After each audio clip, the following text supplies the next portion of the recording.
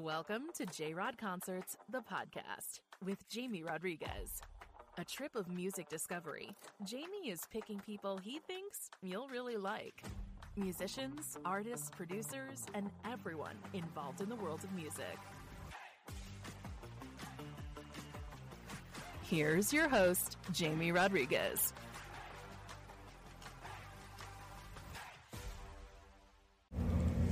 J-Rod Concerts family, is there anybody alive out there? Of course you are. Thank you guys for tuning in. Whatever you're doing, are you driving? Are you on a highway? Are you in the gym? Tell me where you are, shoot me an email, jamie@jrodconcerts.com. We always love hearing from our listeners. And are you on an airplane? Where are you headed? But thank you guys for tuning in. Super stoked with today's guest, ladies and gentlemen, Hamish Anderson.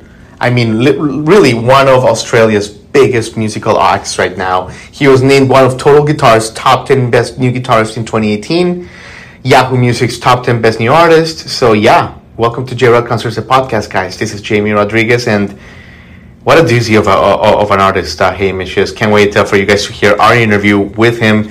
He released recently a fantastic new single called Everything Starts Again. The song really is an anthem about overcoming obstacles and new beginnings, and how sunlight always comes after midnight, that kind of thing, which is a universal truth for everybody. And Hamish has an incredible story. He's been profiled, of course, by NPR and a whole bunch of places. He's performed, South by Southwest 11 times in 2017. He's opened for B.B. King. Listen to this, actually. He was the last person to play with B.B. King. I mean, B.B. King's last show before he passed. We talk about that in the show. He's also opened up for Gary Clark Jr., yada, yada, yada. He's amazing. You guys will love him, so make sure to stick around for that. If you are new to the show, ladies and gentlemen, we do humbly ask to please click that subscribe button. Helps us quite a bit. And even give us a review if you're feeling generous. All that stuff in the era of algorithms at the internet is always a nice little bump. Keeps us motivated, keeps us going, so let's do that. But anyway, without further ado, guys, let's get on with Everything Starts Again, rock star Hamish Anderson. And you can find out more about him on his website, which is hamishandersonmusic.com.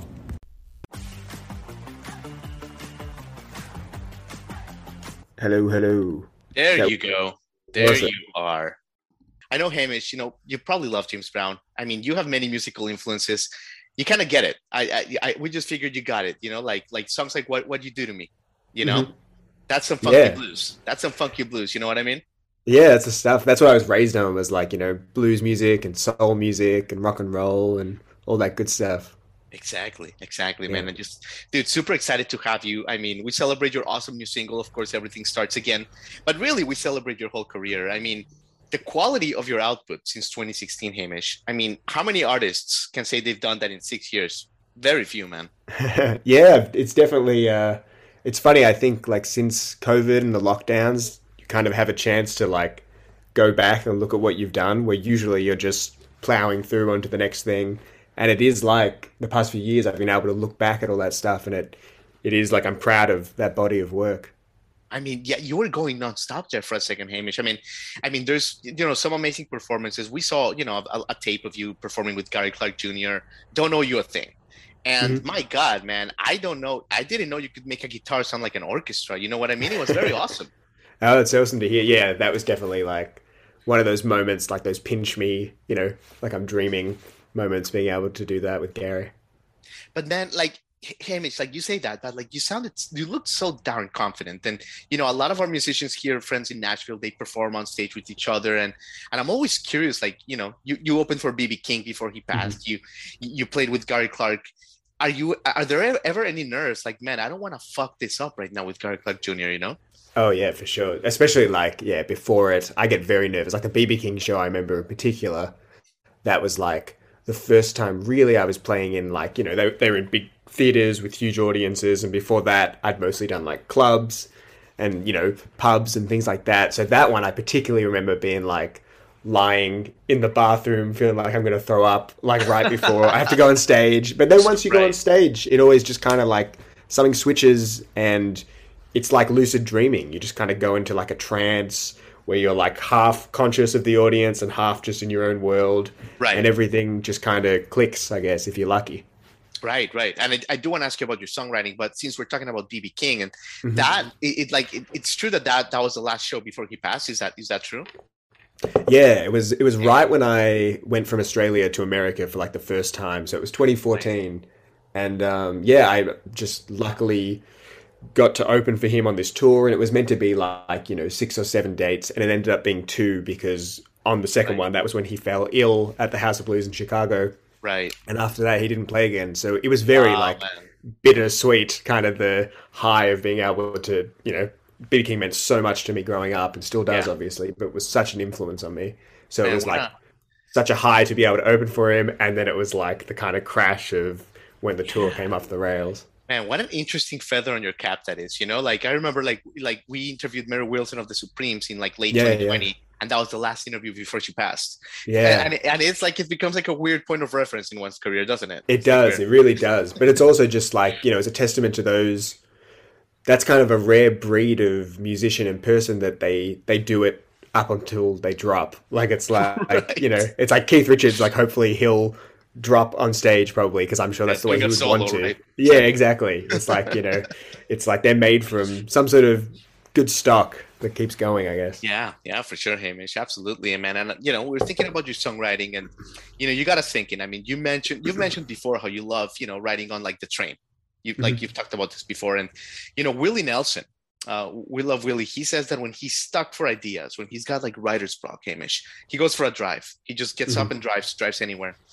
Is this kind of like your remedy, like with the train? Like, do you have like little hacks like that? Like, do you just go for a ride, go for the train where you can just kind of like, unclick it a little bit? Yeah, that definitely is good to do. I think to kind of get out of just, go somewhere that gets you out of your own head and people watching and things like that you come up with, different ideas. But now, I mean, especially since COVID, I haven't caught the train in a while, but now it's like, now basically through COVID, I did a lot of writing. And the thing I think that really has changed for me is like, I just have to kind of show up. Like I have to be present, get a guitar, get a piece of paper, show up and be like, I'm going to make something. Like now it's very much, I can like kind of harvest my energy into making something by just showing up to it and being present. Whereas like, if I'm just lazy and kind of blasé about it, nothing's going to happen. But now it's like, if I pick up the instrument and I force myself to write, now I'm at a stage where I can make it happen. Yeah. Which for a long time didn't really happen for me like that. So interesting. It's like a post-pandemic version of Hamish. I think so. I think it was like whenever, when the thing of being able to play live had gone away, it was like all I had was basically writing and creating. And so it definitely upped how I write music and create and definitely changed that. Yeah. By the way, you're in Australia right now, of course, right, Hamish? Yeah. How are things there, like, with the business? Because I know here in the US, it's actually like completely picked up. Like I know a friend was in Atlanta yesterday and others were touring in Colorado. Like people are like out and about now. Is that how you guys are over there? It's kind of starting to now because we went through, I'm also in Melbourne where we went through like a lot of other places in Australia for the past 2 years weren't really affected by COVID, but Melbourne and then eventually Sydney, but Melbourne got hit really hard. So we were like, for the past 2 years, there were periods of time of maybe like 7 months where we were just in lockdown and you couldn't go anywhere or do anything, see anyone, all that stuff. So it was like Melbourne, it's still kind of slowly bouncing back, but now it's like, now gigs are finally happening again and cinemas are open and all these things. So, but it's been very much a bit of whiplash, like open, closed. Yeah, good, man, because everybody needs to hear Everything Starts Again, because what a song, dude, you've uncorked there. I mean, you've done some great stuff this year, but like this song, I mean, I think it's a response to the uncertainty of 2020, but I mean, it's like a timeless principle, right? How everything dies and everything is born again. It's such a beautiful thing, man. But like, was the pandemic the thing that like pushed you to write the song, or like, was this an idea from before? Yeah, it was funny. I wrote it very quickly. It must have been like right before the pandemic started. Like maybe it was like January of 2020. Right. And I think it was like that phrase came to me, and that's what I was thinking about, how things go in cycles and things die and things are born and whatever. And it was literally like I was walking to get a cup of coffee and I wrote the first half of the song on the way to get it and the second half of the song on the way back. And then for some reason, when I wrote it, it was a bit more kind of like a country song. Like it was a bit more strummy. And I liked the lyric side of it, but I wasn't that keen on the music side. So I just kind of put it away. And then in the middle of last year, when we were going through the lockdown, I just, for some reason, I was listening to this band called Big Star. That's a really great band. And I thought, what if I took the lyrics from the song I'd written and put it on a more kind of power pop, Big Star sounding song? Interesting. And that's when it like came together. And yeah, I think it was on my mind because, especially with the pandemic, it gave it like a new kind of meaning, I guess. Yeah. And that's fascinating, Hamish. When you say put it away, because I always think that's fantastic. Like, man, like, how do you guys keep track of so many? Like, again, we have friends that are singer songwriters, and in Nashville, you write 20 songs a week. How do you know when like the right time is the right time for a song that you thought about a year and a half ago? With a girl watching a movie. Like, how, like, dude, like, do you have a hard drive? Like, how do you know? It's unbelievable. I love it.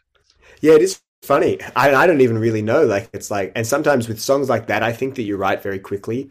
You can almost put it down to like it was too easy. So you just kind of, I don't know if you maybe don't appreciate it enough until a little later.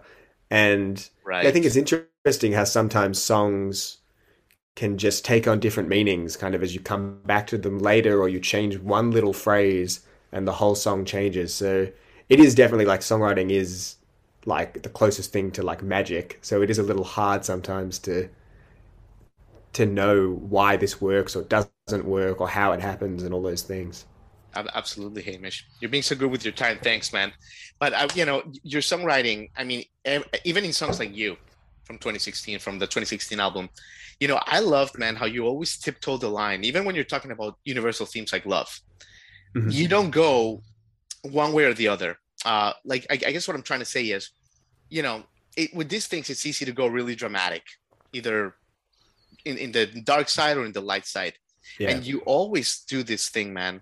I don't know, You is coming to mind, but there's a few others where that you just tiptoed this beautiful line of what love is really about, like this gray area, man. Just like you do it such a beautiful way. How do you do that, man, as a songwriter? Oh, thank you. I appreciate it. I mean, I think everyone's always like a kind of sum of their influences and what they grow up listening to. And I think because, growing up, like my favorite songwriters were always like Bob Dylan and Tom Petty and George Harrison. And I feel like they kind of did that a lot in their writing. Like, I think like Something by George Harrison is an example of, it's a love song, but it could kind of be about anything. Like with George Harrison songs particularly, you were like, he could be singing about a woman, or he could be singing about like a higher spirit, or like a higher spirit, right? Yeah, all these different things. And I think that's just something that probably, because I loved all that music, hopefully it just kind of was something that I took away from it and tried to put my own spin on, I guess. Sure. No, and I think it's always good, because I do think there's a trend now with like certain songwriters where they tell you exactly what their song is about, and it's very laid out of like, I wrote this song about my breakup with this person and blah, blah. And that to me is less exciting, because I always like, I don't really care what, a Rolling Stones song's about or a Bob Dylan song, because I kind of take it and put my own, how I relate to it. And that's more interesting to me, I think, than having everything explained like I agree. 100%. Yeah. I agree, man. That's what makes your music so great, man. Well, listen, you're being so good with your time. Like before the pandemic, you were playing stateside quite a bit. You played in Napa Valley, the wine one that's skipping my name right now. You played all over, man. Bottle Rock, yeah. Bottle Rock, yeah. You played a bunch of stuff, man. We'd love to have you back, man. This is, your output right now is it begs to be played. What are your plans, brother? Yeah, well, basically in I think next month I'm going up here in Australia. I'm going to Queensland and doing a festival up there. So that'll be kind of the first time playing live in a little bit. Cool. And then doing some more Australia shows. And then at the end of July, August, I'm planning to come back to the States. Perfect. And I want to finally finish this album that Everything Starts Again and Morning Light and these songs are going to be on. Finish the rest of those, do some gigs in America, and kind of start it up again, because it's been, before the pandemic, I was based in America for the past like 5 years. So it's like, I'm very keen to get back and kind of, get back to playing live and doing that stuff. Man, you look rejuvenated. Your energy, your passion. You just look like you're about to take over the world. It's really fascinating. Can't wait, man. Yeah. No, me too. I mean, I think after like, obviously all the lockdowns and things, it's like as soon as you I've just been in rehearsals, and it's like as soon as you're playing again with a drummer and a bassist, it's like, oh, this is what I do. Like finally I feel, rejuvenated again. Absolutely, brother. Well, man, you got a champion here in Nashville. Thank you so I much for your appreciate time, it, man. Hamish. Have Thanks a for great having day, me. man. Thanks so much. Thanks, you too. All the Bye. best. You've been listening to J-Rod Concerts, the podcast with Jamie Rodriguez.